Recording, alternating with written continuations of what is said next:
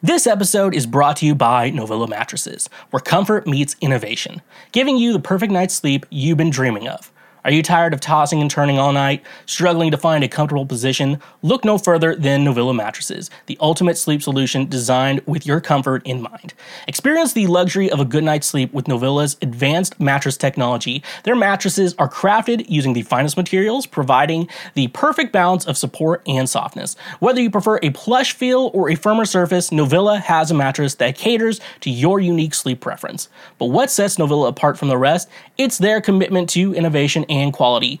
Each mattress is thoughtfully engineered to provide optimal spinal alignment, reducing pressure points and ensuring you wake up feeling refreshed and rejuvenated every morning. Say goodbye to restless nights and hello to blissful sleep with Novilla's cutting-edge cooling technology. Their mattresses are designed to regulate temperature, keeping you cool and comfortable throughout the night. No more waking up in a sweat, just pure, uninterrupted sleep. Worried about allergens and dust mites? Don't be. Novilla mattresses are hypoallergenic and resistant to common allergens, ensuring a healthier sleep environment for you and your loved ones. And here's the best part. Novilla is committed to affordability. They believe that everyone deserves a great night's sleep without breaking the bank. That's why their mattresses are competitively priced, giving you the best value for your money. But don't just take our word for it. Join the thousands of satisfied customers who have already made the switch to Novilla. Even when your mom comes to my place, just know she's getting a great night's sleep, among other things.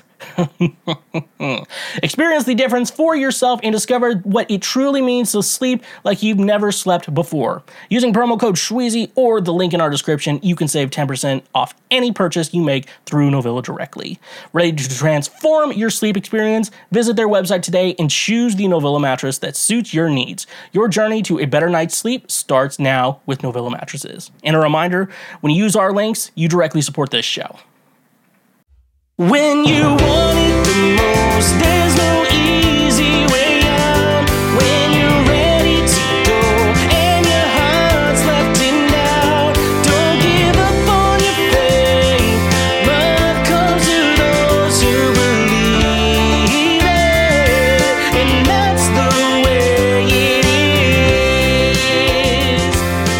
That's the way it is. Hello, and what is going on, my fellow Schwoke Lords? What is up? Welcome back to yet another episode of Cancel Schweezy. Move, bitch, get out my fucking way. It's Black History Month. Continuing Black History Month by telling women to get out of your way in New York City. Only if you're black, though. If you're not black, you can't ask white women to get out of your way. Those are the rules. You know, I didn't make them up. Those are just the Black History Month rules that we all have to, generally follow and whatnot. What's going on, everyone? It's been 1 week since you looked at me. I don't want to sing bare naked ladies. But yeah, no, it's been a week. We finished football season. Thank fucking God, dude, that football season is now over because one, football memes are the worst memes I've ever seen in my entire life. They get them right at the Super Bowl. But, like, NFL means, like, the Dallas Cowboys are gay. Like, that's the meme, like, POV, you're a Dallas Cowboys fan, and you're just like, I'm gay! Or you're like, I play for the Dallas Cowboys. I'm not gay no more. I am delivered. And I'm like, this isn't funny. I'm like, a team isn't doing very good for some reason. I'm like, who cares? Like, I don't know anyone on the team. Like, I don't know. I mean, people get way too invested in football players too, and it's really a problem where people are like, how come these football players aren't being good role models to my children? I'm like, okay, first of all, let's get inside. Football players should not be considered role models. They hit people and they move a ball from one place to another. That's all they do. They're not role models. Like, none of these guys, like, we're like, if you want to be in the NFL, you got to show that you're a real role model. I'm like, no, you don't. Like, half of those guys, as the great Neil Brennan likes to say, when they eventually, start assaulting people, it's like they did football at the wrong time. Like, they play. Sometimes if they do football at the wrong time, and then you just beat the shit out of a woman. You're just like, you did football at the wrong time. That's how it is.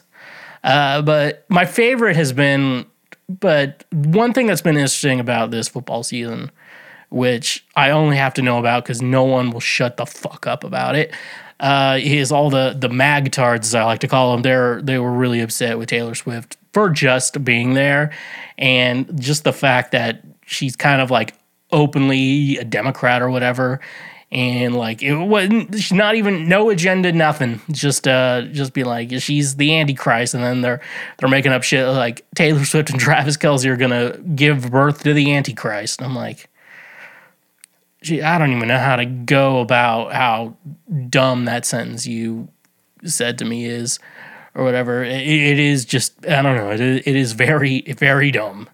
That Taylor Swift's going to be bringing in the Antichrist. I'm like, I don't know, dude.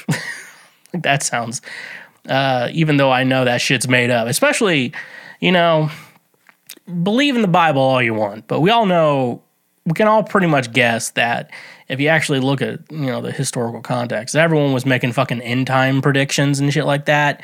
And, when you make prophecies, it's called just straight up lying. A prophecy, even if you're just like, oh, they made somebody write about Jesus, like he would be born in the Middle East. And you're like, okay, I know there's more to it than that. I know. But yeah, it's really funny. But no, the funniest shit I saw written about it is that magtards are Trump supporters. They think the NFL is fake, but WWE wrestling is real. And that pretty much sums up that entire debate put together. I'm like, the NFL is fake, but WWE is real. Now, for those of you who don't know, WWE is wrestling. It's not that gay wrestling. You do it like they do at high schools and shit like that. This is real. Well, I don't even know if we can say, this is like entertaining wrestling, where it's just like, it's basically just like theater for like guys, like especially dumb guys. Like that's what WWE is. And when you know it's fake and you treat it like theater, like it actually is a lot of fun. So I'm not talking shit on wrestling. I'm only talking shit on the wrestling fans who think it's real. And you're just like, look at that. There's no way that guy could fake that. I'm like, yeah, he can. It's a fucking theater show. That's all it is. It's a theater show that you're going to and shit like that. But it did make me think about, though, I could see the NFL being, at least this season, being somewhat fake, and I'm not saying it in regards to athletic performance, so I don't want to like disrespect any athletes, because I know you guys work hard you've had to have worked hard to get to the NFL. It's like, you can't not, it's not like shit's going to happen I assume that's how it works. Like maybe your parents were a professional athlete and they might recruit you because you have the same genetics and shit like that. But I don't want to say anything about like an athlete's performance or whatever, because I'm not the expert there. What I can say though is I do know about like TV and how because it's just more of like public relations and shit like that, where it comes down to, and the idea that Taylor Swift started going to more Chiefs games because she started dating a guy on the team. And then they make it to the Super Bowl and then win the Super Bowl because more people are tuning in, watching Taylor Swift at these games. And so that means more viewers, which means since more viewers are going to be coming in, that means they can charge advertisers more. And, it's just that big circle of capitalism, So, I couldn't see hey, Taylor Swift just being at the game increases our numbers. And so I could see them we should keep this going. That way, more people are watching, and that means higher dollar amounts for advertisers. Like when the Chiefs play, there's going to be a higher dollar amount for advertisers.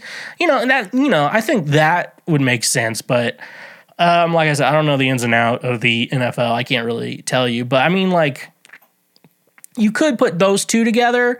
But I think most people think they're doing it's fake because Taylor Swift has a liberal agenda that she's trying to get through, and people think it's the woke media, the fake news are coming after her. They're using Taylor Swift to to make sure Donald Trump doesn't get elected again. I'm like, shut up, dude. Like, not everything's that big of a conspiracy theory. I'm like, people would actually believe you what I said if you said that's the reason why it's fake is because it increases TV viewership, and the advertisement, all that stuff. So honestly, that if you use that argument, you have a point.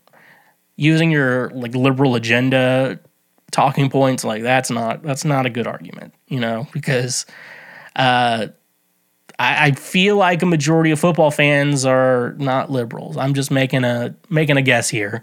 I don't think artistic guys like me are excited for the Super Bowl. I'm just like, fuck that. Usher, fuck that, dude. I made kids at school watch the Billy Joe Armstrong meltdown when they cut their set short for Usher, and I'm like, this is how I feel.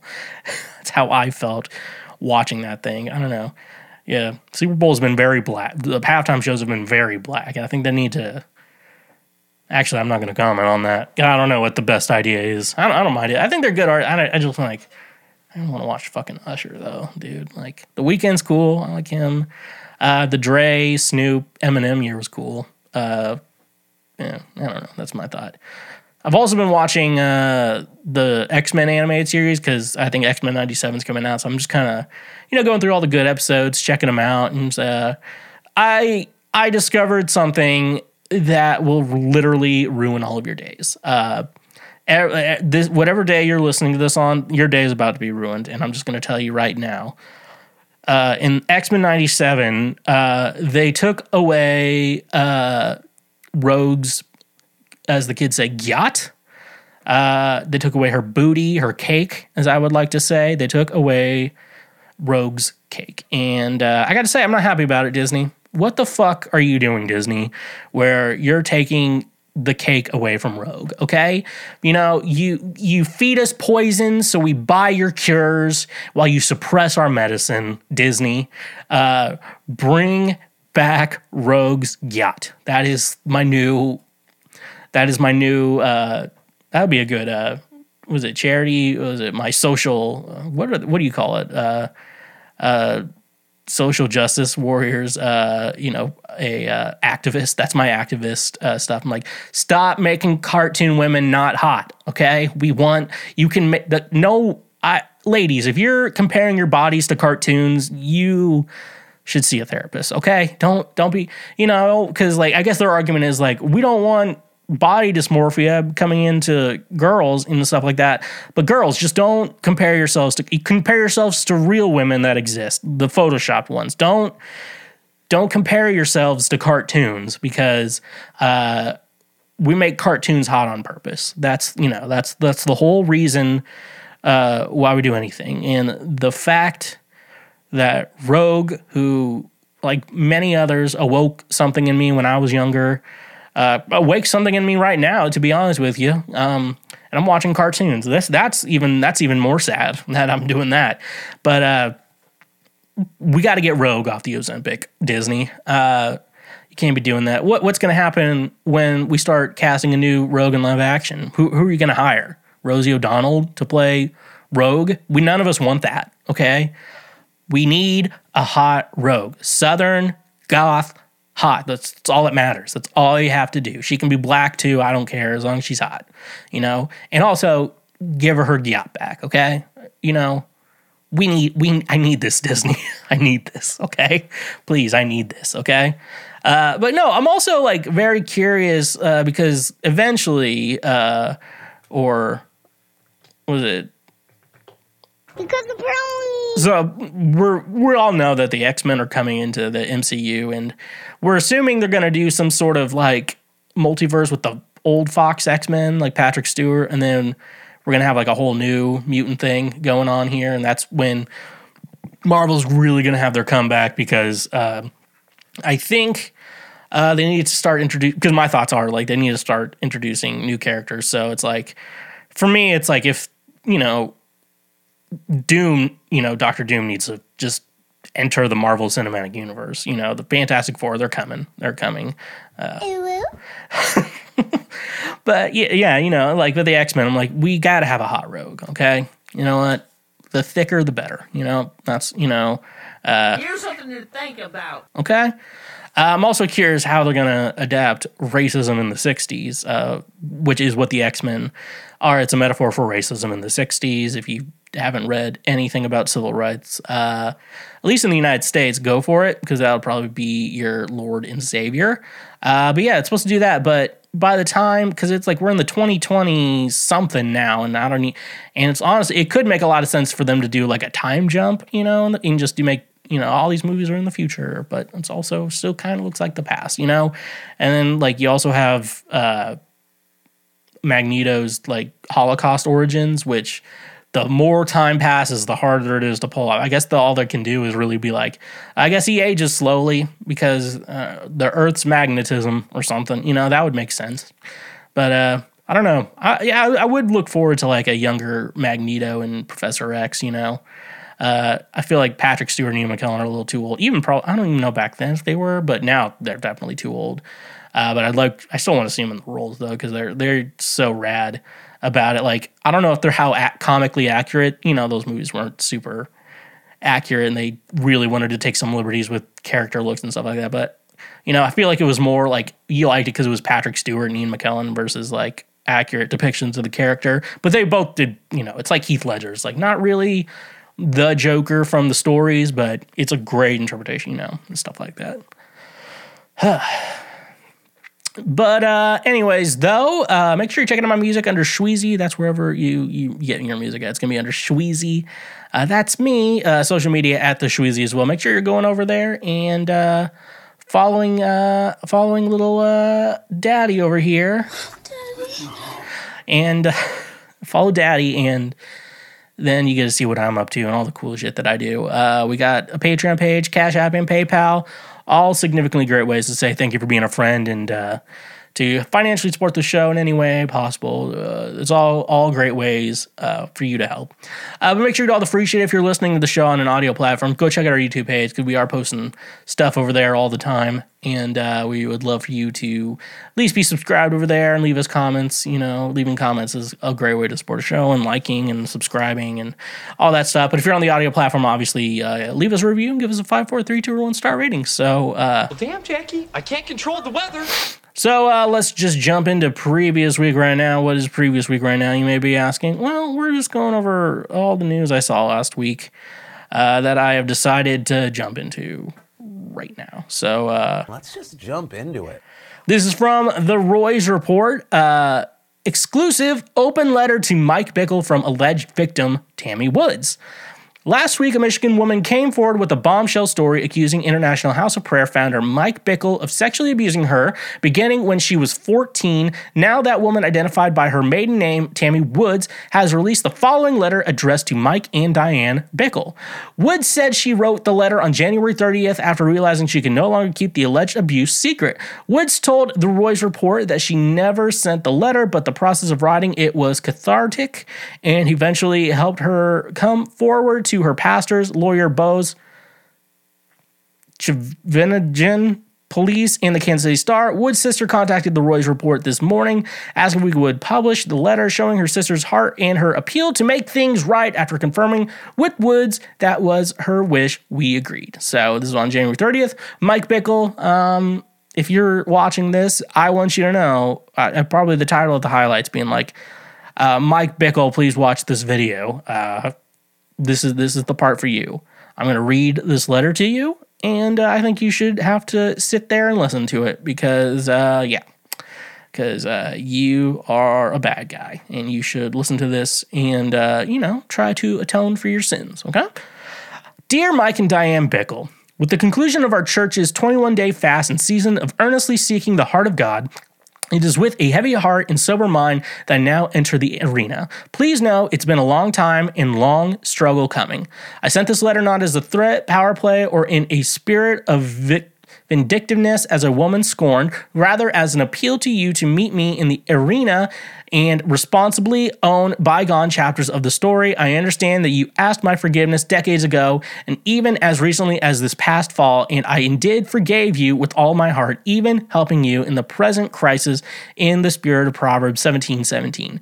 I made a vow in my young heart to cover you all the days of my life because I believed you when you took initiative to right the ship and cut things off for the sake of righteousness and those we love. Though I felt utterly abandoned by you at 16 years old, I believe you and I resolved to take those chapters of the story to the grave. For 43 years, I have done just that, and I have covered you in love. In 1996, as a young mom, you gave me an anguishing final goodbye, endeavoring to never speak with me again. For the sake of all that is right and true, I agree with you, and I dove headlong into the Word of God, where Jesus began the tedious and tender process of piecing my shattered heart and identity back together and grounding me in His love. For 5 years, I did not speak with you, as the Lord held my heart and drove my roots deep into His. It was only when you returned to St. Louis in 2001 that our lines of communication opened again, this time surrounding the house of prayer. Seeing you again reopened old wounds, but my roots were deep by then, and I was anchored firmly in the Lord's love and strength. From that time on, we were able to engage as distant friends and laborers in the prayer movement. I had great respect for and admiration of who you emerged to be and all that the Lord was accomplishing in and through you. I was deeply grateful for your tangible help in my own personal storms of life and ministry, as well as the Lord's overarching redemptive work and protective covering. I love that my children affectionately called you Uncle Mike. We made it, or so I thought.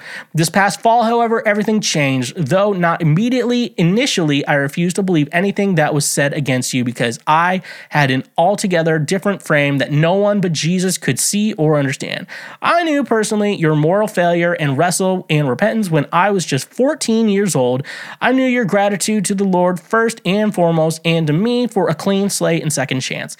This is where I thought we left off, and in the personal pursuit of Jesus' healing, sans professional counseling, or the confidence of another human being, I vehemently covered you in love.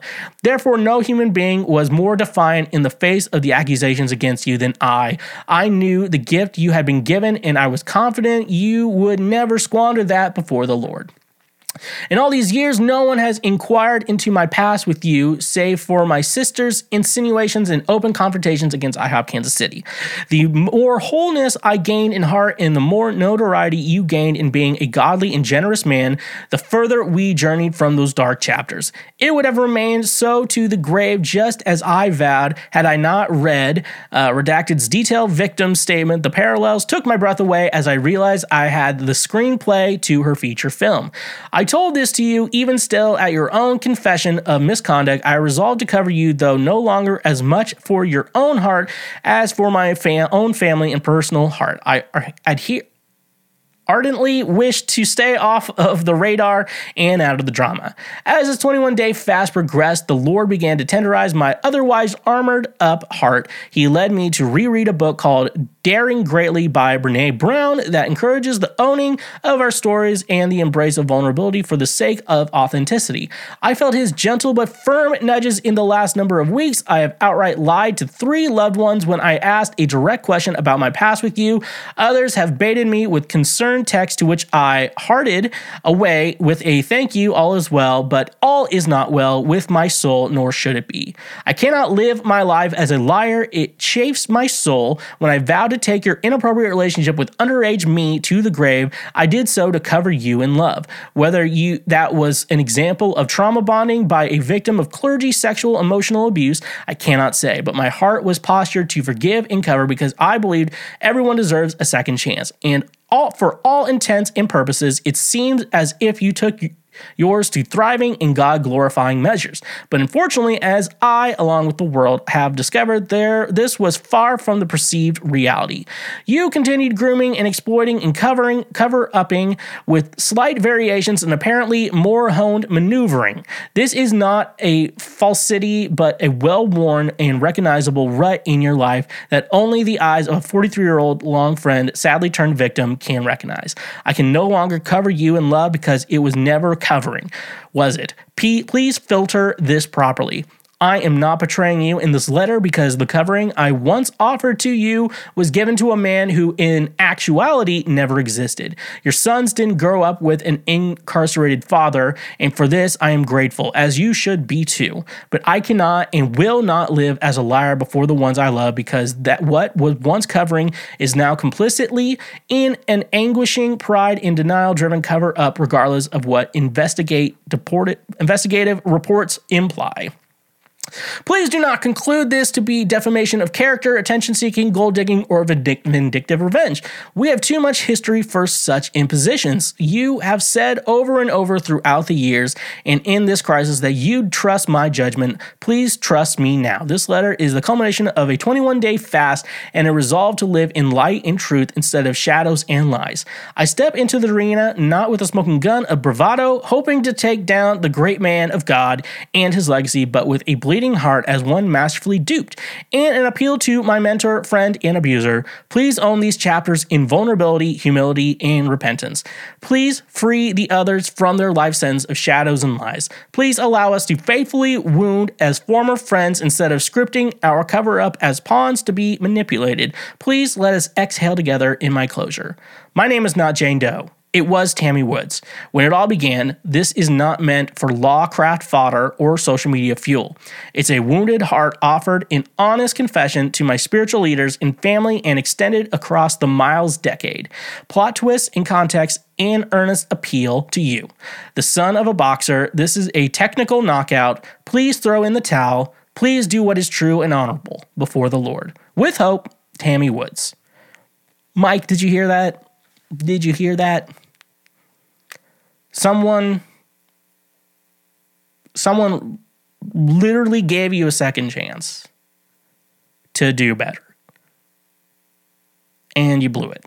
You know, I mean, as much as I disagree with everything you did, and especially how old she was at the time, people make bad choices in life, and, if it was one of those things, it's like, hey, but I knew he made a mistake, and so I forgave him. If the story ended there, I think people have been like, Mike Bickle is human too. We're all sinners in the eyes of God. That bullshit.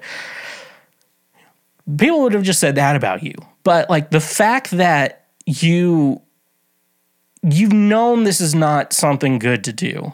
This was your maneuver. We've gone over countless times how your little prophecy game, your ability to convince people that you receive prophecies from God. When I heard that, and especially when you're starting to, like, God told me you're going to be my new wife, so strap in, like, you're married, you knew this was wrong, and that's the scary thing about it. Just people who know they're doing wrong but do it anyway because they like it, That's the scary fucking shit about you, Mike Bickle, because this video is specifically for you. And what you need to do, you don't act like you're sorry for that. That's the real problem, is like you don't act sorry. Like, and I'm a big believer in, it's like, I do definitely believe in second chances, and you should apologize to people unless they're deciding I'm going to continue to do this for the rest of my life. And at some point you got to be like, look, I can't do this anymore. And, I definitely believe, like, people can change and people can do better, dumb choices you made in the past shouldn't define you and stuff like that. But, you can't forgive someone unless they apologize first. And I think that's something, people I know dearly, need to understand. And, I think that's the world, because, in the Christian world, it's all about forgiveness. But at the same time, like, you can't forgive someone if they're not sorry for what they did and they're not apologizing for what they did. That's my mind when it comes to that, Mike. You have to mean it. You have to mean what you say. Your actions need to support your words, because your actions did not support your words with Tammy Woods. Okay?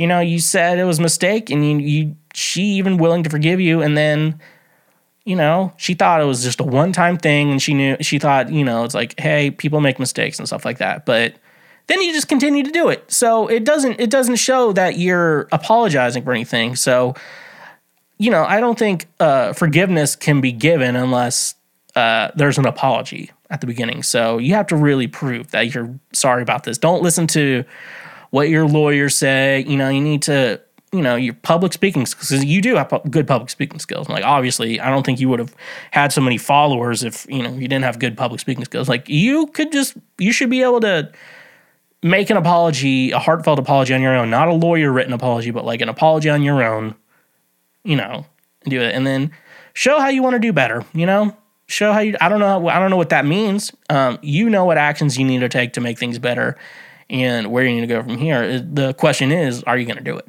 And my guess is no, because sounds like you're a little bit of a sociopath. And so, as we like to say in the world,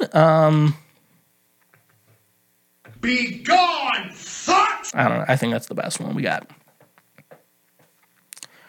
All right, it's time for another segment of Cool stuff, slick stuff, neat stuff. where we look about what Garth Brooks has been up to. Now, Garth, this show has really struggled a lot since I'm pretty sure Garth got a new social media / PR team to make it not look like he's a murderer, which I feel like at this point he's only making it worse. But anyways, this is from Whiskey Riff. I swear I met the guy who runs this once, and I don't remember, so I feel bad. No, Garth Brooks was not kicked out of a Toby Keith tribute for being too woke. I think it was Abraham Lincoln who once said not to believe everything you read on the internet. Obviously, it's easy to say whatever you want online these days, and it's easy to have false claims go viral before anybody even takes the time to fact check them. Of course, fact checkers are kind of bullshit sometimes too, but that's a different story for a different day. But anyways, we've seen several fake stories about Garth Brooks going around in the past, like the claim that he started crying after being booed off stage during a show in his home state of Oklahoma, or fake quote from Hank Williams Jr. that he wouldn't be caught dead on stage with Garth. Even Texas Governor Greg Abbott recently fell for one of these fake news stories, sharing an article from the satirical Dunning-Kruger Times that claimed Garth was booed off stage in less than 2 minutes in the 123rd Annual Texas Country Jamboree in Hambriston, Texas, insinuating that his recent Bud Light comments were the cause. Obviously, this was not true. The Texas Country Jamboree is not a festival and definitely hasn't been around for 120 years. Hambriston is not a town in Texas, and the rabid fan base of G certainly did not suddenly turn their backs on the man they've idolized for decades. Governor Greg Abbott still shared the story, though, commenting in a since-deleted post, "Go woke, go broke. Garth called his conservative fans assholes. Good job, Texas." So yeah, it's easy for these fake stories to take root and spread like wildfire before the truth can be revealed. Well, another one of those posts from a satirical website has been making the rounds, claiming that Garth was removed from a Toby Keith tribute because he was too woke. Of course, Toby Keith recently passed away on February 5th, and the article claims that Toby wouldn't have wanted a woke person at his tribute show. The only problem is, it's all crap. The article originated from websites called SpaceXmania.com, which identifies itself as satire right on its site. Welcome to SpaceXmania, your go-to source for the latest space news and hilarious satirical commentary. And this disclaimer on their site reads, "These articles are meant to be humorous and are often entirely made up. We make no claims that the information presented in these articles is true or accurate. Reading should exercise caution and use their own judgment when reading and interpreting our satirical articles. We take no responsibility for any actions taken based on the content of these articles. We understand that some readers may be unfamiliar with satire and may not understand that these articles are not meant to be taken at face value. It is the responsibility of the reader to discern the intent of these articles and to understand that they are not presented as factual information." So, we all know the people who are falling for this, dude. Like Southern Republican lawmakers, like not intelligent people, like the intelligent people aren't reposting this shit. And it is kind of weird. The only people who really don't like, does anyone actually give a shit about the Bud Light shit anymore? Like, Kid Rock's back. He's drinking Bud Light again. Like, I have to imagine, like, maybe some bars lost a deal and they just don't have Bud Light, but they probably still have other Budweiser shit, you know, just available for everyone to go for. But no, I think but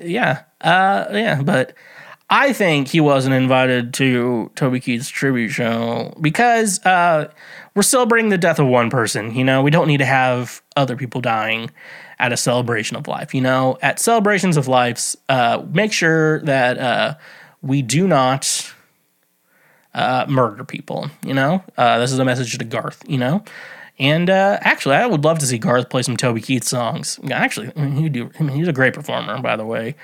What if he moves his Vegas residency to the Dome, and he's just in there murdering people? It's like just a horror show in there. That'd be some real Garth shit right there. But I don't know. He's a crazy motherfucker. You never know what he's gonna do. And anything anyone's ever said about Garth Brooks is true.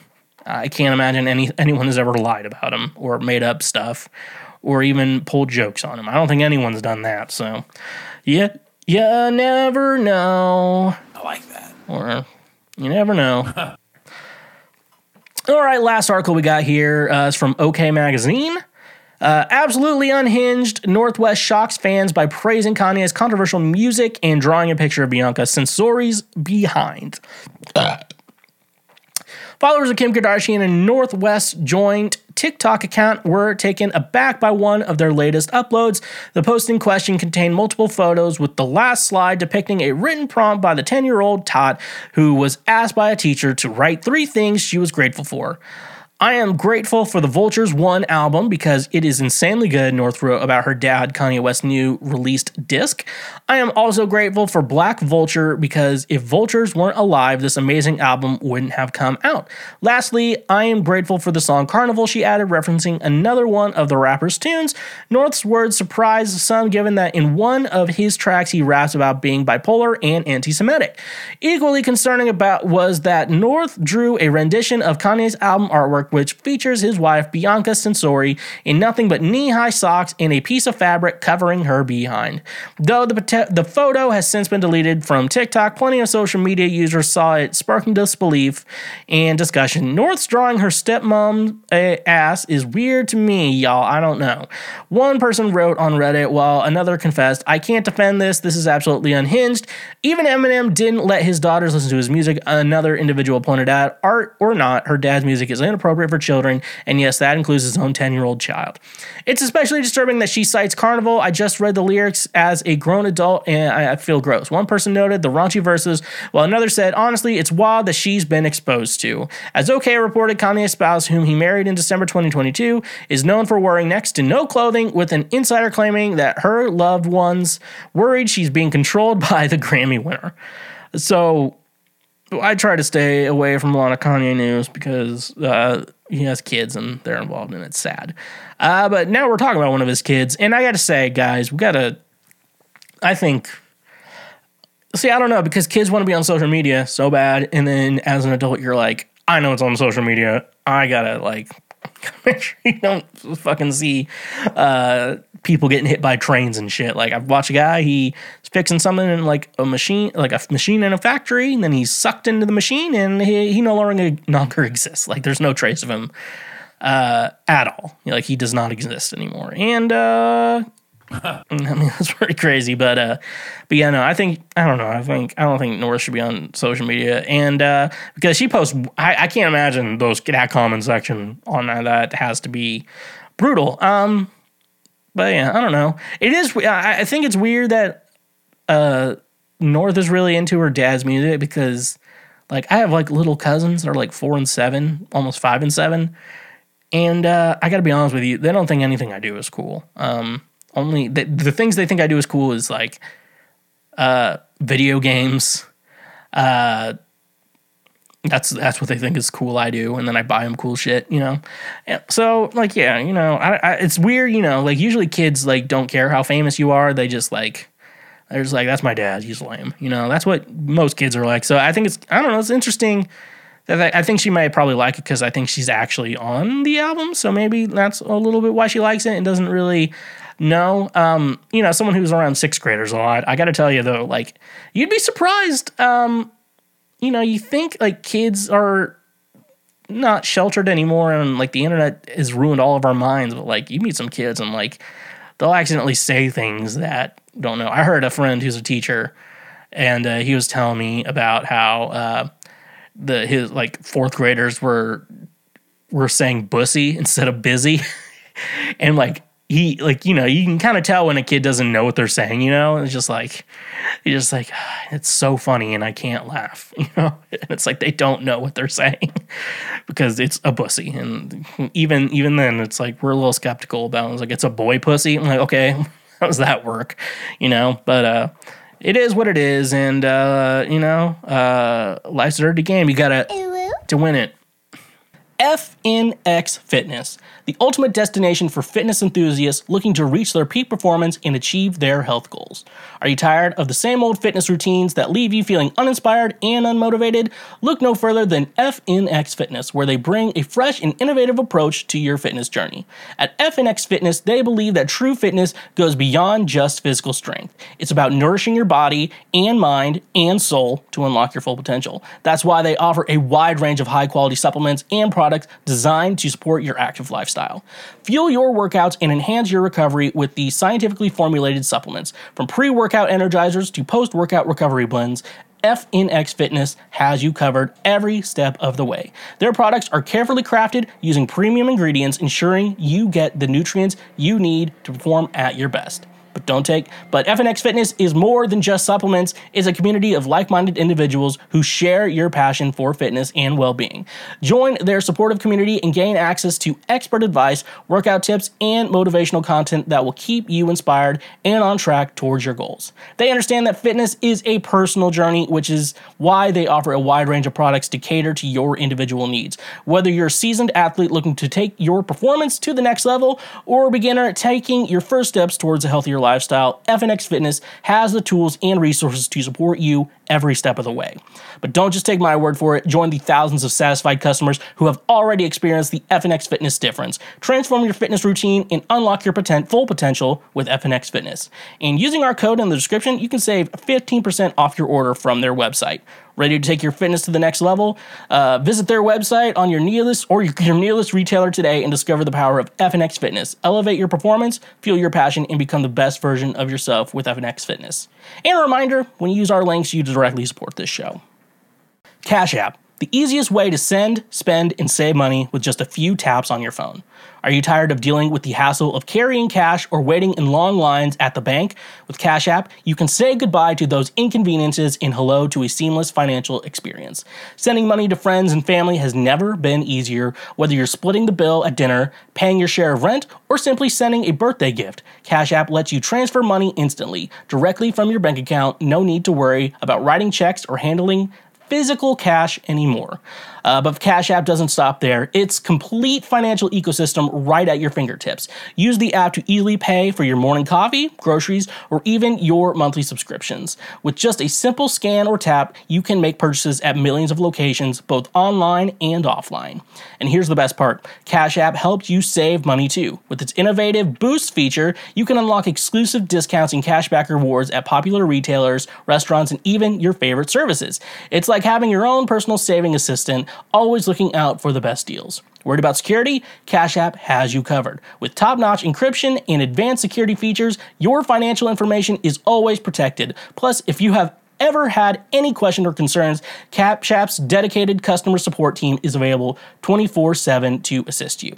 So why wait? Join millions of satisfied users and experience the convenience, speed, and savings that Cash App brings to your financial life. Download the app today from your app store and start spending and saving money like never before. Luckily, the best part is, if you sign up using the link in the description, you get a free $5 just for signing up. That's literally just free money. So join Cash App today. The future of money is here. And when you use our links, you directly support this show. Move, bitch, get out of my fucking way. It's Black History Month.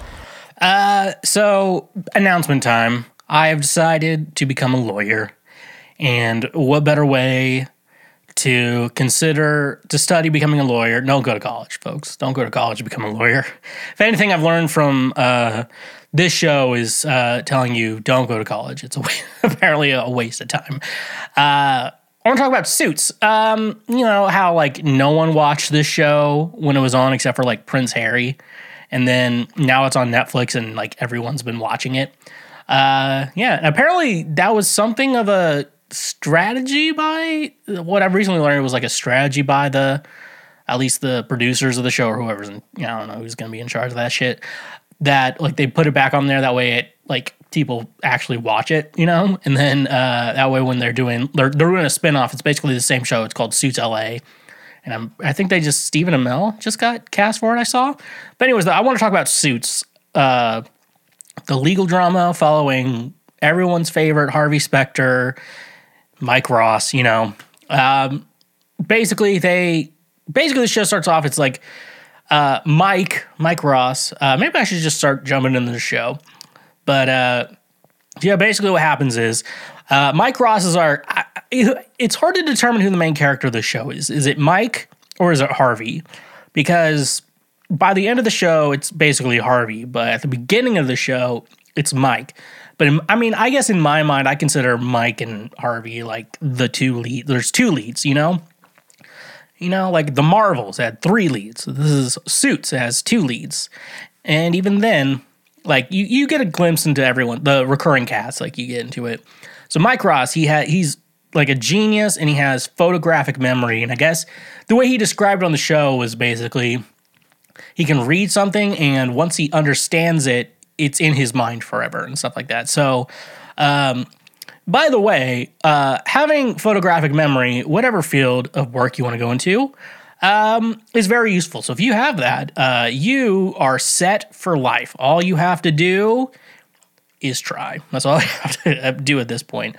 I don't know if you could learn, like, remember sheet music, but I guess you'd be a little different. You got to have your hands to it. You know, it takes a little muscle memory if you ever did that. But I don't know. But he got expelled from his college, which I don't think it was Harvard at the time. Maybe it was, I don't know. But basically, he got expelled from school because he got like a study or the answer sheet or something like that and was giving it away or something similar to that. And so basically he got expelled and he can't really get back into college and he can't go to law school, and all his dreams went out the door. So, you know, he's always had to make money the other way, like delivery and shit like that.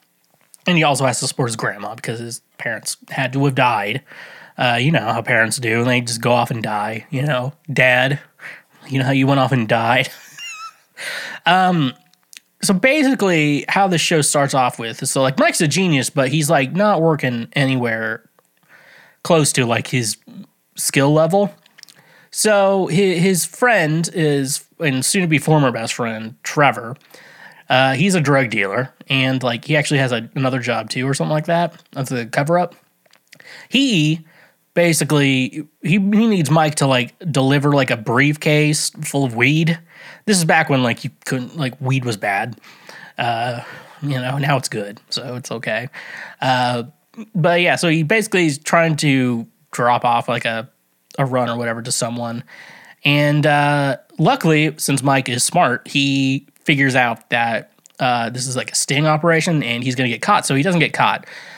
He basically in that process, instead of that, in the process of not getting caught, he stumbles into like a job interview to be a lawyer for Harvey Specter, who I do got to say he is probably like the best lawyer in New York City. And yeah, and so basically, like, if the briefcase of the weed all falls out and shit like that, like during the interview, like classic show. And basically Harvey's like, you know a lot about the law. You want to be hired? He's like, I'm not a real lawyer. He's like, yeah, that won't be a problem. It becomes a problem. It definitely becomes a problem. So like Harvey's known as the best closer in the city. Where basically in corporate law, I guess it means like closing a deal, you know, and stuff like that, or getting the job done. You know, it's like you send Harvey in when you're done. So that's basically it. But of course, this law firm Pearson Hardman at the time, they change names every fucking season in the show. They basically only hire Harvard graduates, so that's also a struggle because everyone who's goes to Harvard Law School knows everyone in the class apparently, and they're like, "You're not in this class." So that's good. Then we meet like Harvey's secretary Donna, who every guy wants to fuck his secretary. So hire someone you want to fuck, guys. That's how you hire a secretary. And then she finds out like immediately. Then Mike meets Rachel Zane, played by what's her face.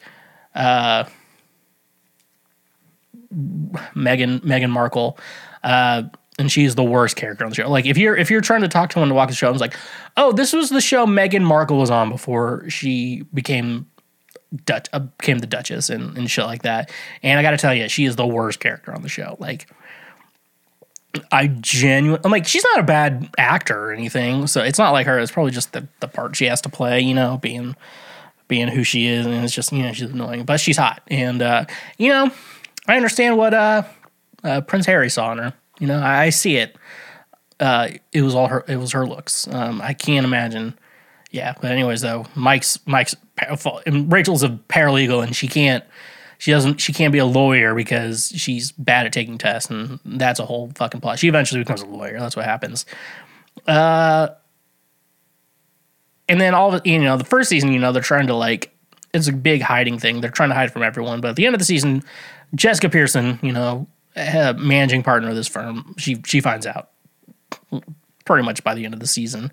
And then by now we're on season 2, she basically figures out Mike's faking it because she's a very intelligent woman too. And the co-founding partner of this firm, which wasn't always that, but the guy she went to take over the firm and get her name on the wall, they're lawyers. The lawyers on the show, they have a big importance about getting their name on a wall, having their own, being a managed or a named partner at a firm. It's a big deal. You go from associate to junior partner to senior partner to name partner, and being the name partner means everything. But unless you're managing partner, then none of that. I really don't think any of that really matters too much. Just mind of the fact, bragging rights or whatever. And Daniel Hardman is a little rascal. I'd like to call Daniel Hardman a rascal. He's always trying to bring shit up, and he's just an agent of chaos, and he is a little rascal. Not as bad as Hitler's little rascals, but yeah, he's a little rascal. He's always trying to find shit. Basically Hardman set it up because he's trying to get rid of Harvey and Jessica because they made him leave the firm initially because he cheated on his wife, and also was probably laundering money to help his wife and shit like that. So they're like, you did it for a noble reason, so we'll let you off, and then sign shit and stuff like that. But once basically what he tries to do is hide a document, and then Donna sees it and then destroys it, which it's burying evidence, and you don't do that in law. I've learned all my legal stuff was from the one music business class I took and this show. That's all. And She-Hulk and a little bit of Daredevil. Liar, liar. That's how I've learned the law, folks, and I pretty much have it down at this point.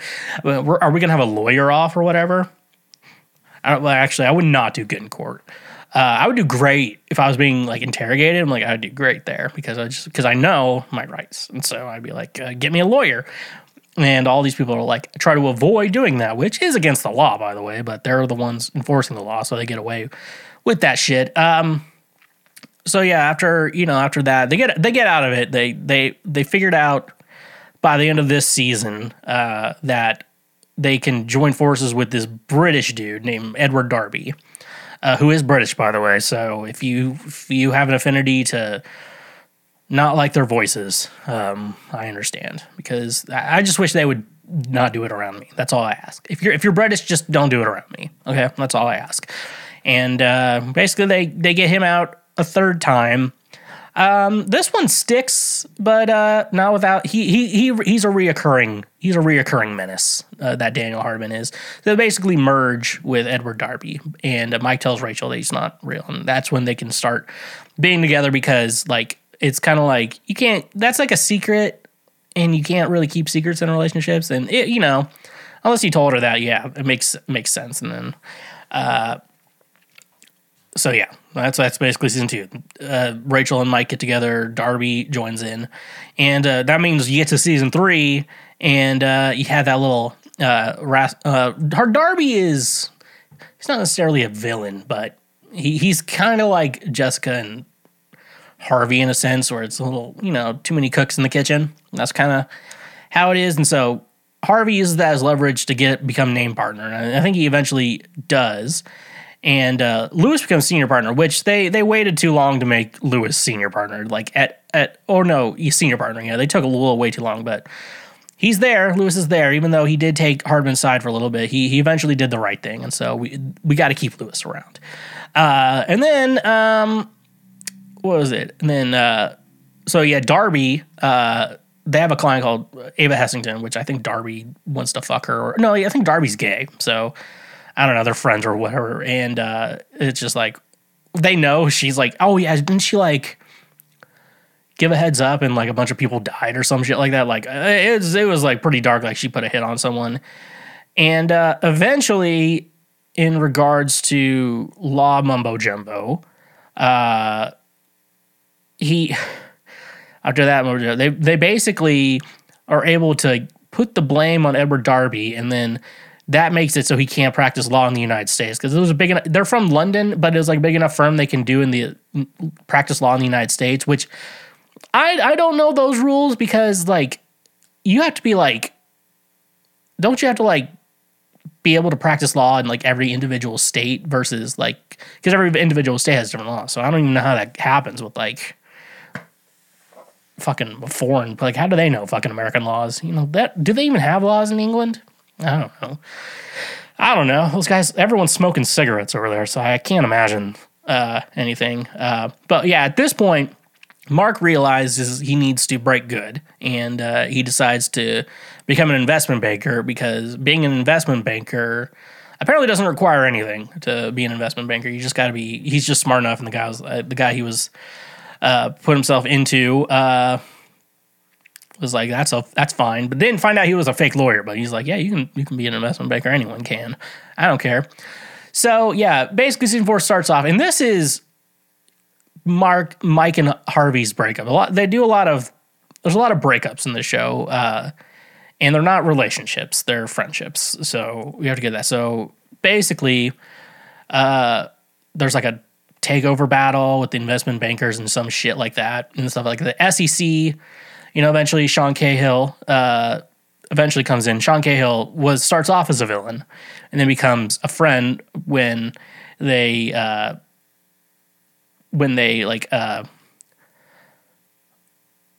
Mike gets fired from that job, and then like eventually what happens in this season?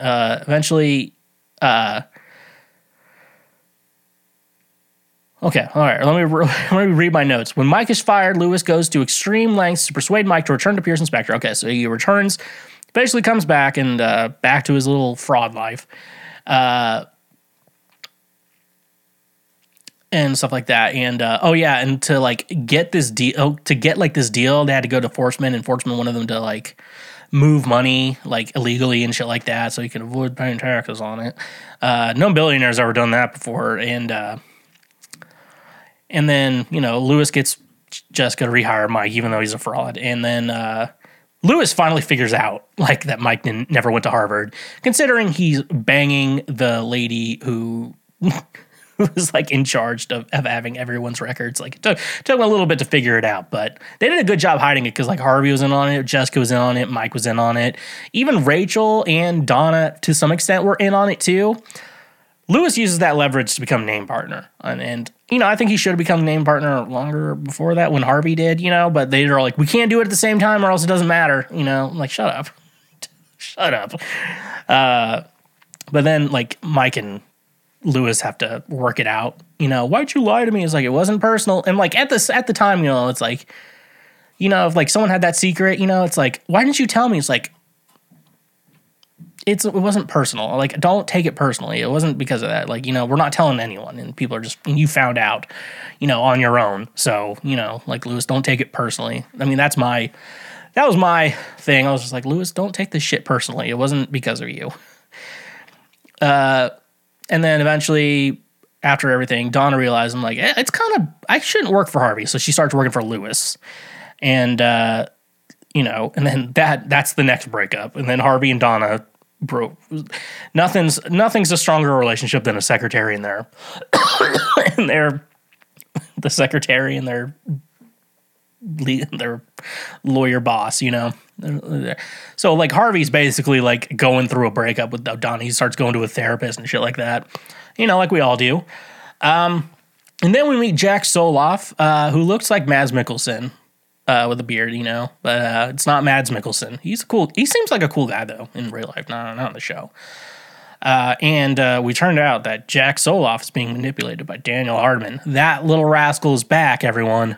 He is back. And he's doing that. Rachel's, planning her wedding and shit like that. But eventually, Mike and Harvey both resign because they're like, I don't think we should be doing this. We need to resign because I think there was a weird deal with Forsman. Mike's like, I need to stay straight, And the moment he quits, he gets arrested for not being a real lawyer. And then you get to this problem with Anita Gibbs, who is a witch, but does eventually come around. But she is a witch. So eventually they're going to court, and basically for Mike being a fake lawyer, and he basically won. They figured out like he won. They went to one of the jurors and like they figured out that they were going to put him innocent or not guilty. And instead he signs a deal. He doesn't believe in Harvey or himself, and so he ends up going to jail. And so that's how the season ends. He goes to jail. Now on to season 6. So Mike's supposed to be in prison for 2 years, but there's an inmate named Frank Gallo who just wants to murder him because Harvey put him in jail for racketeering when he was really trying to murder someone. So he deserves to be in jail. Like he deserves. And it's Pearson Spector lit now. Like everyone quit because of Mike's being a fraud or whatever. And so they basically have to put like pro bonos and like hire lawyers outside of Harvard. Oh, God forbid. They have to go to Columbia University. They have to go to other Ivy League schools to get lawyers. They can't just stick with Harvard. But then they're basically end up working out a deal to get Mike out of prison because like they're not going to have just Mike be in prison for the whole show. And then so Mike's basically he has to rat on his roommate Frank, or not Frank Gallo, whoever his fucking cellmate is. Do I have it in my notes? Nope. And basically it was because like his roommate's father-in-law did some shady shit, and he went to prison to make sure his wife doesn't go to prison. And eventually they were able to figure out a deal where they got Mike out of prison and that guy out of prison, and then Frank tried to kill Mike, and so therefore they caught it on camera too. And then Frank is going somewhere way worse. And basically Mike comes back, but he has to, everyone knows he's a fake lawyer, so he gets like a job at a law clinic or whatever, which is basically like they only take $50,000 per case, so like whatever it is, and then after that it's or whatever. And so Mike basically does like a manager job, but like the lawyers are in there. So eventually they figure out how to get Mike back into the system and like back in the bar, or whatever.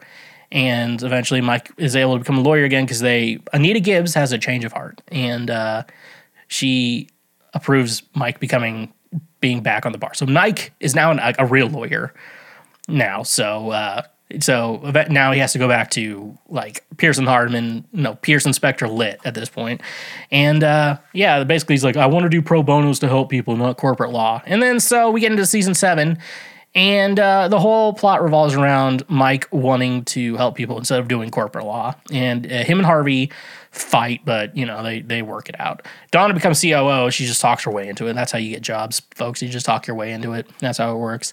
And then they revealed Lewis has been going to a therapist forever. And finally therapy starts working like it's season 7. He's been doing it since before the show started, but now season 7, he's like join it. They had Dule Hill, Alex. He joins the team. And Rachel finally passed her the bar, so now she can be a lawyer too. So her and Mike are both lawyers doing their shit. They figure out that there is this like prison thing because it was like a corporately owned prison, like by a construction company, and they're using the free labor from prisoners, and so they're both keeping prisoners in longer than they need to be, or stuff like that. So very shady shit that's always happening all the time. And Mike figures out that they're killing and abusing prisoners, and they're like, that's not cool. And they figure it out, but they have leverage over Alex, and so they figured out how to get out of that. And by the end of this season, a lot of cool things happen. Mike and Rachel get offered a job in Seattle working like class action lawsuits, like that actually help people and shit like that. So they moved to Seattle, and that's how they wrote out Meghan Markle, because she decided she wanted to be a princess instead of finishing out the goddamn show. And so that's cool. But then Robert Zane learns that's Rachel's dad, who is a recurring character throughout the entire show. He learns that his partners, Ellen Rand and Eric Caldor, are trying to do something shady, like take over Spectre. At this point, Spectre lit now because Jessica left. And so because Jessica took the fall for knowing Mike was a fake lawyer, and so she got disbarred, and she was like, I'm okay, I'm rich. I'm moving to Chicago, get my own little spinoff. And Robert Zane becomes a named partner at Spectre Lit, and soon it becomes Zane Spectre Lit. So now we're at Zane Spectre Lit. And so we're moving into season 8. Mike and Rachel are now not on the show anymore. And so I thought this was where the show got bad, but I thought it was still fine because they added Katherine Heigl to the show, Samantha Wheeler. And so basically this show starts off with Robert Zane and Harvey promising both Alex and Samantha both. You were like, the next person to be named partner is going to be you. They both agree to that. And eventually they have to be like, all right, you're both named partners, so you guys don't have to fucking compete against each other anymore. And now Lewis is managing partner. And so all is good. Katrina, one of my favorite hotties on the show, she made senior partner, which should have been happening a long time ago. And by the end of this season, Donna and Harvey finally admit their feelings for each other. But what happened was Harvey and Alex are both doing cases against each other, which I don't know if law firms should be doing that, but I guess it's whatever. And they actually figured out that Harvey gave Alex information and through Donna's boyfriend at the time. It's like a whole wheel of things, and basically Robert Zane decides to sacrifice his legal career and be disbarred for the firm and stuff like that. Which now we're going to season 9, which, you've had, by this point, this law firm, Mike Ross was disbarred and then rebarred, obviously. And then Jessica Pearson was disbarred, and then Robert Zane was disbarred. So they bring in Faye Richardson, who is a bitch and has no redeeming qualities. 0 redeeming qualities. Like, she's like, I do things by the rules, and you guys always cross the line. And there's like, we cross the line for the better good of the world, and shit like that. So she like takes away Lewis's managing partner and decides to do it here. She wants to she wants to destroy the firm. She wants to get Harvey disbarred. Like, every lawyer wants to get Harvey disbarred because he's too good. Because basically the reason why you would go after like a lawyer getting disbarred is because you suck against them, and that's why you do it. So, if you didn't suck, maybe you wouldn't have to do this shit. So she's kind of a bitch throughout the whole firm. They find the skeletons in her closet because she's not a good person either. Like, all these people are not good people, it's just kind of how goofy they do.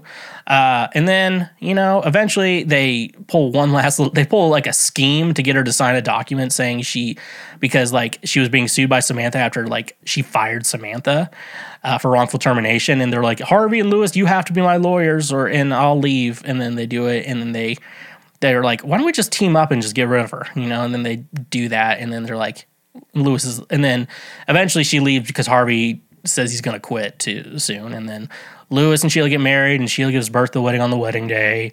Harvey marries Donna because Lewis left. I don't know, because he has to one-up Lewis. I was like, Lewis is not going to be happy about this. And they both decide to move to Seattle, be with Mike and Rachel. That way they can do good in the world. Because Harvey realizes, like, I like crossing lines and I like doing what I do, but I want to do it for good. And so Harvey realizes that he needs to do good. So he goes out there to Seattle, leaving the firm name as Litt Wheeler Williams Bennett. Now, that is a lot of names. So let's think. Pearson Hardman, that was even the original name. Pearson Hardman. Then it's Darby Spector, Darby Pearson Litt. No, Darby Pearson Spector. Then Pearson Spector. Then Pearson Spector Litt. Then Spector Litt. Then Zane Spector Litt. Then Zane Spector Litt Wheeler Williams. And then finally, and then eventually Spector Litt Wheeler Williams, and then eventually ending on Litt Wheeler Williams and Bennett. Katrina made it, and that's how the show ends. Happy ending for everyone except for Faye Richardson. She sucks. But yeah, that was Suits, and that's the entire show. Suits, summarized by the worst person you know. It was like, How do I breathe? that's a good question after reading that. But no, I genuinely think this is a good show. It gets a little, if you understand that it's going to be a little cheesy because there's a lot of episodes start with like, but Harvey, you're the best lawyer in the city. Only you would be able to handle this. And then Harvey's like, I'm in, see the money, want to stay for the year. And then that's opening credits and shit like that. But no, if you haven't watched Suits yet, I would definitely say go watch that because I think it's a very, very phenomenal show. Very well done. Like, if it wasn't for Netflix, this show, I don't think anyone would know this show ever really existed, minus the fact that Meghan Markle was on the show, because I think it started in like 2011 or something like that. So that's when everyone stopped watching cable and started just streaming shit, So if you're looking for my recommendation to watch Suits, watch it. If you're looking for legal advice, please don't come to me because I was told that being a lawyer is probably a little bit different from a television show. So yeah. Drizzly, the ultimate convenience for all your alcohol needs, delivered right to your doorstep. Tired of making last-minute trips to the liquor store or dealing with crowded aisles and long checkout lines? With Drizzly, your favorite drinks are just a few taps away, making your alcohol shopping experience easier and more enjoyable than ever before. Drizzly brings the liquor store to you, offering an extensive selection of beer, wine, spirits, and more. Browse their vast catalog of top-quality brands, local favorites, and specialty beverages, all conveniently organized on their user-friendly app or website.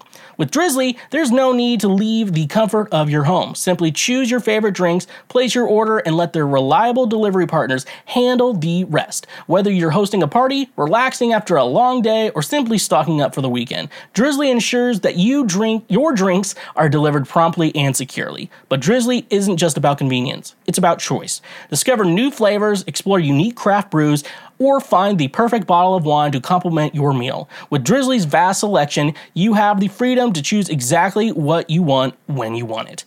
Worried about the hassle of age verification? Drizzly has you covered. Their delivery partners are trained to ensure responsible alcohol delivery, making sure that only those of legal drinking age receive their orders. Your safety and the safety of your community is their top priority. Join the millions of satisfied customers who have already embraced the convenience and simplicity of Drizzly. Say goodbye to the hassle of traditional alcohol shopping and hello to the ease of having your favorite drinks delivered to your doorstep. That's not all. Using our link in the description gives you $5 off your first order, which can greatly enhance your night, if you know what I'm saying. Ready to elevate your drinking experience? Download the Drizzly app or visit our website today and experience the future of alcohol shopping. Cheers to a new way of enjoying your favorite drinks with Drizzly. And remember, when you use our links, you directly support this show. Honey, your ultimate online shopping companion that saves you time and money effortlessly. Are you tired of endlessly searching for coupon codes or missing out on the best deals when shopping online? Say goodbye to those frustrations and hello to Honey, the free browser extension that revolutionizes your online shopping experience. Honey is your personal shopping assistant that automatically finds and applies the best coupon codes at checkout, helping you save money with just a few clicks. No more wasted time scouring the internet for discounts. Honey does the work for you, ensuring you never miss out on a great deal again. But Honey doesn't stop at coupon codes. it goes the extra mile to ensure you get the best price possible. With Honey's innovative price history feature, you can track the price changes of your favorite products over time. This means you'll always know if you're getting the best deal or if it's better to wait for a price drop. And the best part, Honey works seamlessly with over 30,000 online retailers, including popular brands across fashion, tech, home goods, and more. Whether you're shopping for a new wardrobe, upgrading your electronics, or sprucing up your living space, Honey has your back, ensuring you get the best value for your money. Worried about privacy and security? Rest assured, Honey is committed to protecting your personal information. They never sell or share your data, and their browser extension is designed with top-notch security measures to keep your online shopping experience safe and secure. Join the millions of satisfied users like me who have already saved millions of dollars with Honey. Download the Honey browser extension today and unlock a world of savings every time you shop online. Don't miss out on an incredible deal and the chance to save money effortlessly. Experience the power of Honey and take your online shopping to a whole new level. Honey, the sweetest way to shop online. And remember, when you use our links, you directly support this show. Oh no! Our table! It is time for Oh No, Our Table, the part of the podcast. I just answer questions. I just answer questions. So if you have a question for me, please let me know. Let's just jump into it. If you had 10 out of 10 looks, would you be more promiscuous? If people were always throwing themselves at you due to the way you looked, do you think you generally have a harder time staying faithful, loyal, and monogamous in life? Yeah, okay. So, would I be more promiscuous? Probably. I'd make more thirst traps on Instagram. I mean, at the end of the day, people want to look at good-looking people, and Instagram is an app of photos and videos now. So I'd probably be making a lot of thirst traps. So yeah, I would be doing that. I think I'm finally down to a weight where it's like if I take my shirt off, it's funny and not sad anymore. Which You bet I'm coming up in May. hide your moms. So in regards to like, would I be more promiscuous in regards to that? Yeah, I'd definitely be a little more, at least in regards to like Instagram, worst comes to worst, OnlyFans would work out for me. But in regards to relationships, I don't think that would, I don't think much would change. If you really love someone, you know that like, hey, if I cheat on them, I'm hurting someone I love, and I don't want to do that. So that's how normal people think. So I don't think like monogamy would be hard. I mean, what would be more difficult in life is as a musician, when you play music, sometimes women throw themselves at you. Not women I would consider ladies, but I would consider them. Yeah, I wouldn't consider them ladies. These are the kinds of chicks that like to go airtight, as in all holes plugged. If you know what I'm saying. But, so, like, and so it's more or less, like, worried about someone getting handsy with you, I think that's something hard. And then sometimes the rare unicorn comes along, a.k.a. a lady comes along. She's a lady, and ladies shouldn't be messed with. I always thought that she was a lady in waiting and shouldn't be messed with. That's what I always thought the words were, and I learned it's not that. Forever the sickest kids, you need to fucking figure your shit out. Because it's not my problem, it's your problem. I'm not going to blame myself for this. So I think that would be hard. I mean, like, sometimes you get a check, like, you want to fuck right now? You want me to suck your dick right now? And I'd have to be like, no, unless I want to follow the line. Dick suck ain't cheating, which still debatable.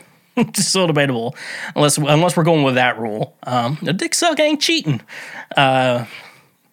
I wish I could do that in like class with kids. You'd be like, all right, poll time, and we all need a vote. Is a dick suck cheat?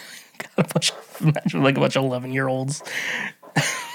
That'd be horrible. That's the nice thing about working, like,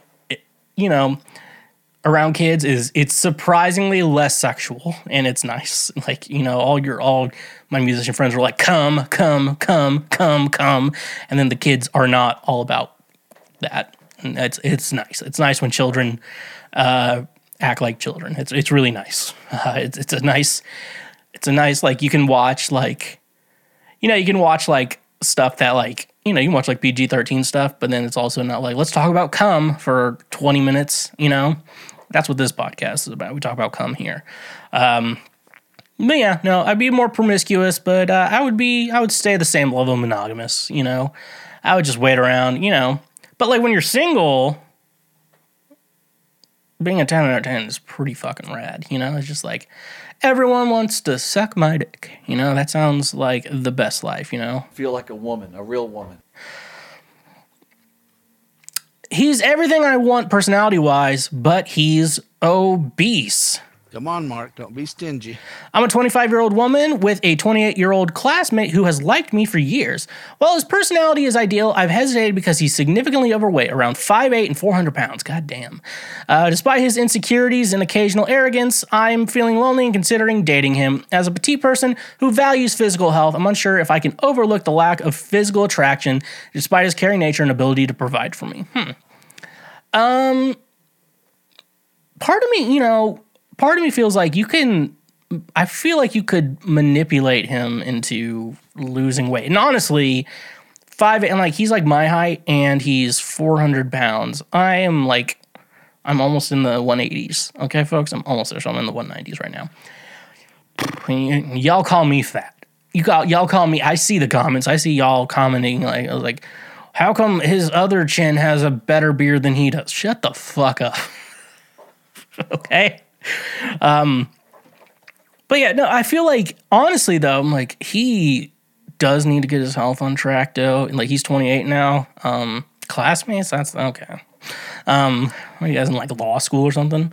No, I think he should lose weight, but like, is physical health, like how much do you value physical health? Like, are you like a gym rat? Because like, yeah, if you're one of those types of people, you're probably not gonna be dating a fat person in my mind. Usually abs stick with abs, as I like to say.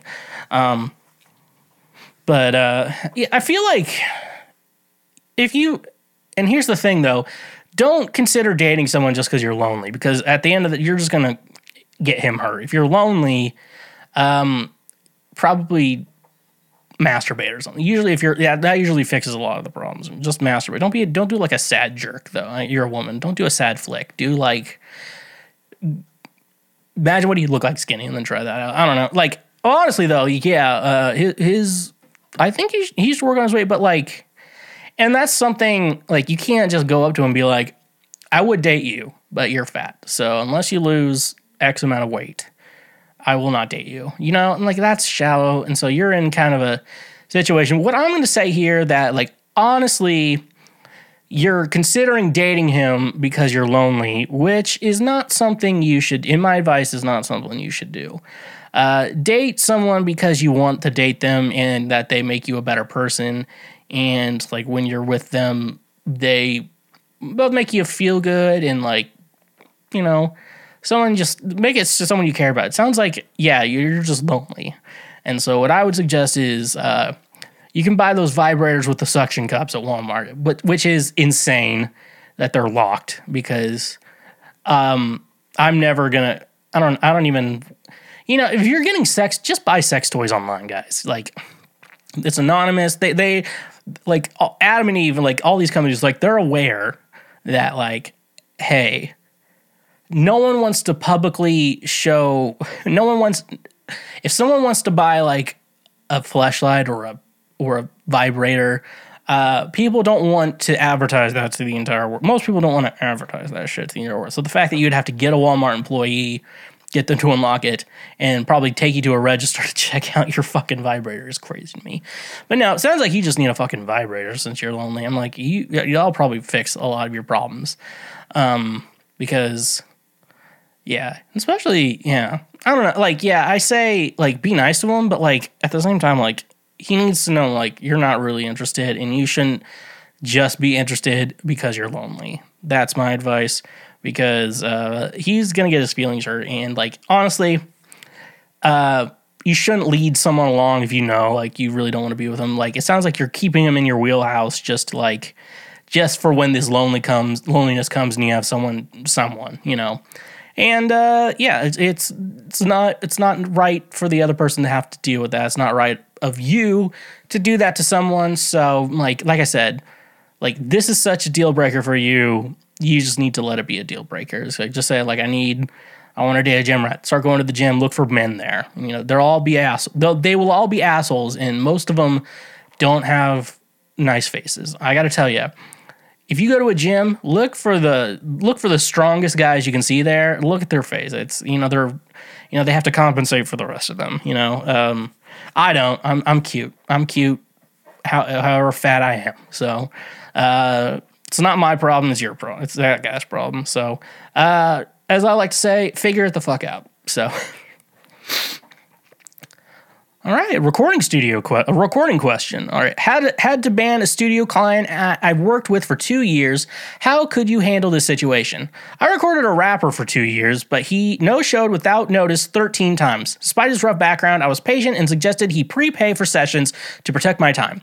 He found this weird and later asked for a discount, which I refused due to his past behavior. He called me disrespectful and threatened to go to another studio. I blocked him after this. How do you handle clients like this? Could I have handled it differently? Honestly, yeah, you handled the situation good. He bailed on you 13 times and you didn't require any sort of prepay or down payment or like for a fee for like a no-show, no call, no show. You're doing everything right in regards to business. I have to imagine your time is valuable. And so, a lot of times what people would technically do in this situation would be charging a fee for like a no call, no show. Which is like, very normal. Like most businesses, or sometimes you work and it's someone's time, like you don't show up. Like, yeah, like this is hurting you. If you do this and he doesn't prepay for sessions, to protect your time, like basically he's booking time with you and then not using said time with you, wasting your time, and you're not getting paid for said time. You have to let them, you have to let people know like your time is valuable. You don't want to be like a horrible person about it, and you don't want to like cheapskate people, because like, if I charge someone hourly, a lot of times I'll like, because there's a lot of times like you're working solitary and you're like figuring things out on your own, and that's hard to be like, oh, I had to spend an extra hour or so working on this, like cut a couple hours, you always have to cut a couple hours off at the end anyways, but yeah, even if you say like maybe make them prepay for sessions, or even put a down payment, like pay half up front, and then after you show up, I'll require the other half later. You can do stuff like that. If the client's like, hey, this is not going to work I think this is weird and I don't like it, I'm going to go to another studio. Other studios aren't going to deal with this shit either. Like if he's just not showing up to sessions, that like, he's supposed to put money into, like, no one's going to do that. And most other studios, like, I don't know how long you've been doing it over 2 years, like, you just remember, like, you got your portfolio padded with mixes you can send people and be like, this is what I like, this is how I make music sound like, and like, yeah, at the end of the day, like, if he's not going to show up to sessions, you're not making money either way. So like you did the right thing. Either say prepay or put in like some sort of like half now, half later type of situation, or just tell him to find another studio. Because like, if he's going to, unless he's probably going to someone who just, got their Focus Right, Scarlett, and their, on their Fruity Loop system or whatever, like, if he wants that, like, he's just going to get a shittier product. So, like, don't sell your short out there. I'm like, yeah, if you want it professionally done and you want to hire a professional to do this for you, professionals require money. The term being a professional at something means you get paid to do it, not that, like, you do it all the time. It's like you get paid to do it. That's what a professional means, They're so good at what they do, you have to pay them for their time. Like lawyers rarely do shit for free like this, and like, yeah, it's weird because the music industry is all like, there's a whole renegade of people being like, well, we'll promote you and do it for exposure, but like exposure doesn't pay bills and shit like that. So like that. So no, you did the right thing. Here's what I would do if I had, if I was working with someone and they're recording with me, and after 13 times of not showing up to their session, I'd be like, hey man, you've no-showed a couple times and my time is valuable. If we're going to keep working together, unfortunately, what I'm going to have to do is either we need to make an agreement, either you pay for your sessions up front, before we even officially book you into the studio, or you pay half now, so when you don't show, you're not getting that time back, you're not getting that money back, or whatever, you know. It's how it is, you know. That's how businesses work, you know. Like restaurants, if you have a reservation and then don't show up, what are they going to do? They're just going to give your table to someone else, you know? Like, you know what? Someone who's going to pay, who's there, willing to pay money for a product, you know?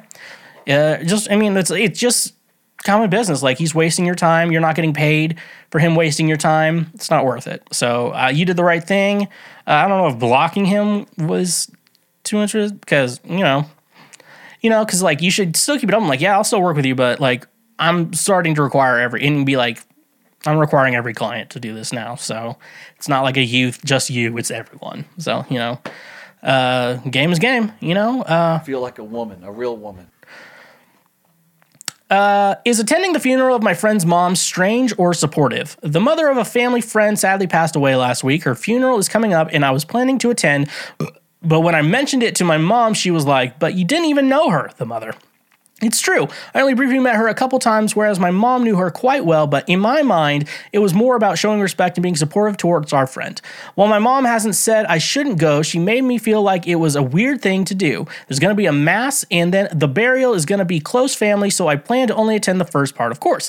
The last thing I want to do is be rude or intrusive towards my friend, so I'd like to know, am I in the wrong here?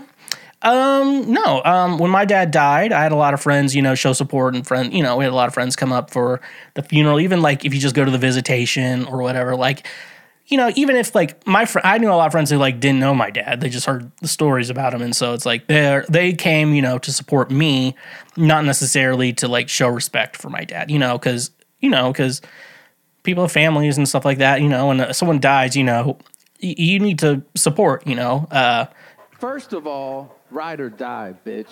Because, it's really just supporting your friends. So I think it's not really strange. It's very much supportive.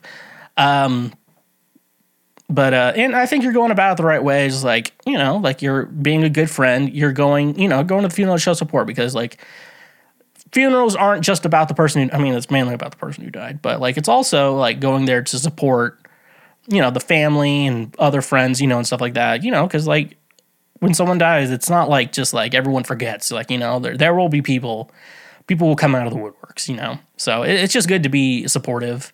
More people, came to my dad's funeral for my mom. All of her friends showed up, and it's mainly to be supportive. Like, they didn't have like a friendship with my dad. There's just like their friend's husband, and stuff like that. So yeah, no, I would suggest, if you have a friend and like they had a parent or grandparent die, it is always welcome to always go and try to show support and stuff like that. Make sure you show support in the way, the grieving are actually, that's actually helpful. Not like, some people are like, let me know if I can do anything. I'm like, just leave me alone, dude. Like, my dad died. I don't want to fucking deal with you and shit like that. But like, people send you people are nice things. So it's good to be supportive. Just make sure you understand and read the room and stuff like that, and don't go overboard. Like you're just like attending, the burial, the service or whatever, and if it's like close family only, just be respectful of that, like you're being respectful, you're being supportive, you're doing great things. You're a good person. Even if you didn't know the mom very well, like it's your friend, like you got to support your friend, it's called being a ride or die. First of all, ride or die, bitch. Why whenever Apple comes out with something new, everybody talks about it like it's the next big thing, but when the other companies already had it, nobody made a big deal. So for example, I didn't even know the Quest was even a thing until recently whenever the Apple Vision Pro became front page news. It seems like when Apple does something, it gets more recognition. Is it because Apple usually waits and observes new technology and features to work out the quirks other companies face and perfect it? I do notice a lot of their features that people say Android had for years feel better integrated in iOS when it does come. This isn't a dig on Android either. I love both Android and iPhone. Phone wars are stupid. So yeah, from what I know about tech, because I keep up with tech because I work in music and especially recording, and like tech really influences how music is, distributed, made, and everything in between. So like you always have to keep up with tech. Like my degree is in music technology, and I can probably say everything I learned, a lot of the stuff I learned in school, I wouldn't say outdated, but like technology has advanced, now, like people don't necessarily use control board mixers unless they're like like almost like a more intelligent mouse, usually, because people can do it straight from their computer and have like the mixers and then you just move it with their mouse or whatever, unless you need that fader thing, and then you figure it out, you have to figure your shit out, from there. And so I know about that. One thing I've noticed about Apple is when Apple releases, a product, like I'll think about like Touch ID, when you could use your thumbprint or fingerprint to open your phones, back in those days.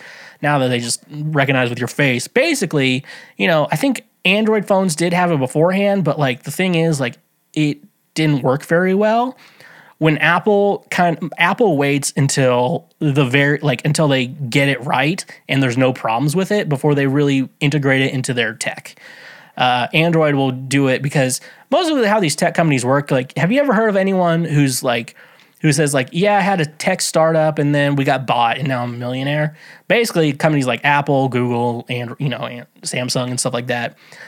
Basically, it's like one little thing. Like maybe let's pretend like it's the using your thumbprint to open, which probably has been tech around for a while, but how to integrate it into a phone and still be able to make a profit is also another thing.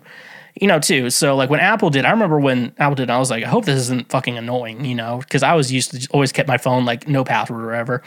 And then they did that. I'm like, I'm just going to keep it locked now because this thumbprint's so easy, where probably Androids took a little bit to get it, like it's stuff like that. It's like Apple waits until they get it right before they release it. And that's why when Apple does it, like, it's good because like Apple tries to make computers that are just very reliable.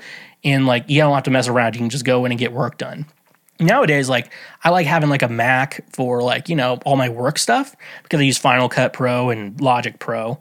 And those are Mac exclusives. They're Apple programs and stuff like that. So, I'm stuck on Mac for work. But then like, if I'm just like running games or whatever, I think PCs are good. And then I prefer iPhones over Androids. Though I do have an Android I use as like a little emulator, a little game thing. But yeah, so I think that's kind of what it is, though, in regards to that, and that's why it's big news when Apple does something, but it's not that big of a deal when like another company has had this tech and been using tech like this for a long, long, long period of time. That's just I think that's just how it is. I think if like Android phones, because I think Android also has the whole like it's an open. Is it open source? Is that the right word?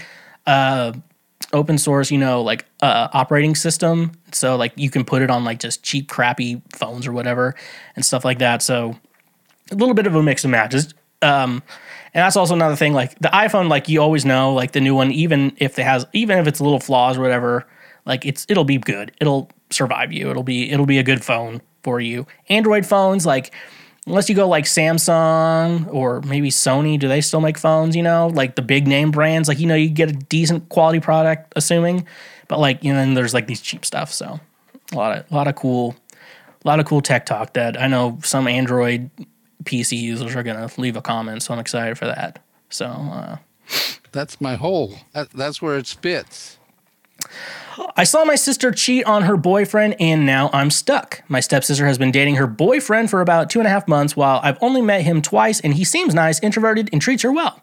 I recently witnessed a concerning situation. During a concert, a group of guys approached us, and one of them seemed to hit it off with my sister, with her displaying flirty behavior. Later, I saw them in an intimate embrace, and I'm unsure what happened during the time they were alone. I feel the need to tell him about this, but I don't have his contact information besides where he works and his hours, which makes me hesitant to approach him. I care about my sister, but I can't ignore what I saw.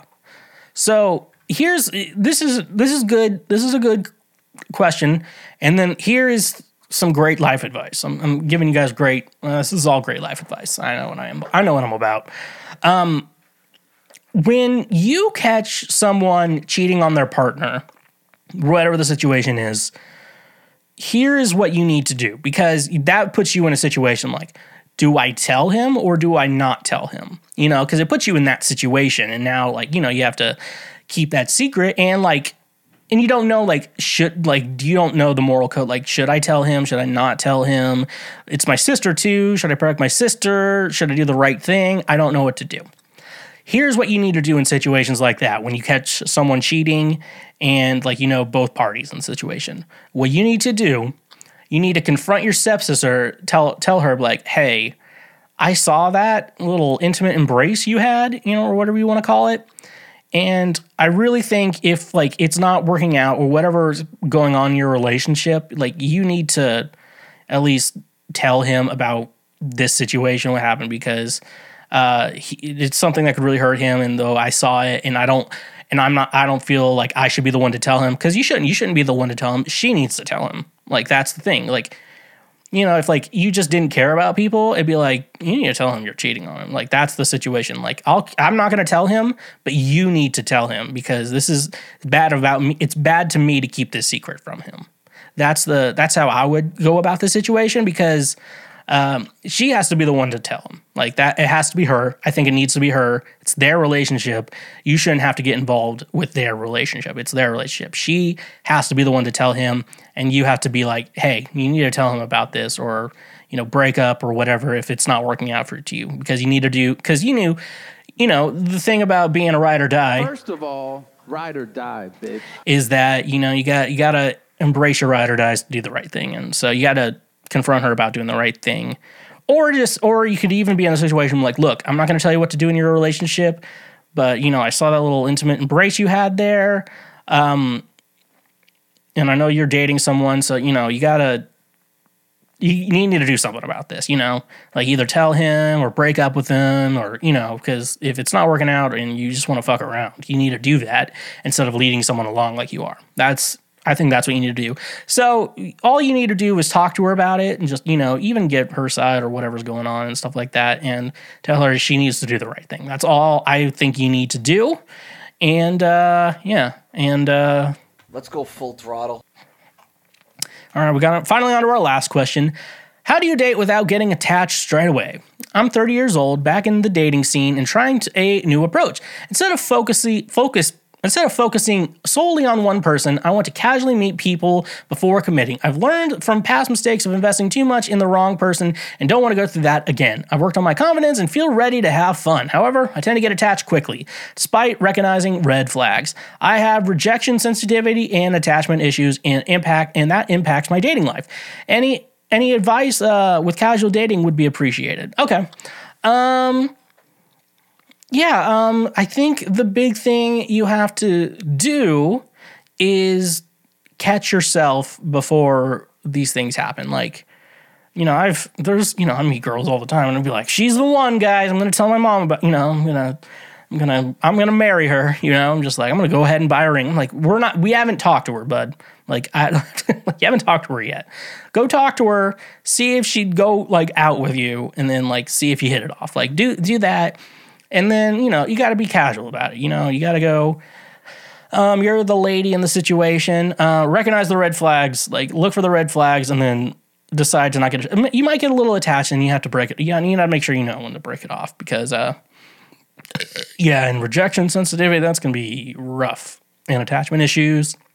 Yeah. So, it looks like you're working on that. So you need to make sure you're still working on that. And, if you're going to go on dates, just make sure go on dates for yourself, and just, get your vagina licked, and, and then eventually if you're like, I want to see this person again, and then you see them again, and then eventually once they're going full throttle. Let's go full throttle. Then you go full throttle. Like, maybe wait for them, date casually, don't get attached to anyone, wait for them to get attached to you, recognize if there's any red flags with them.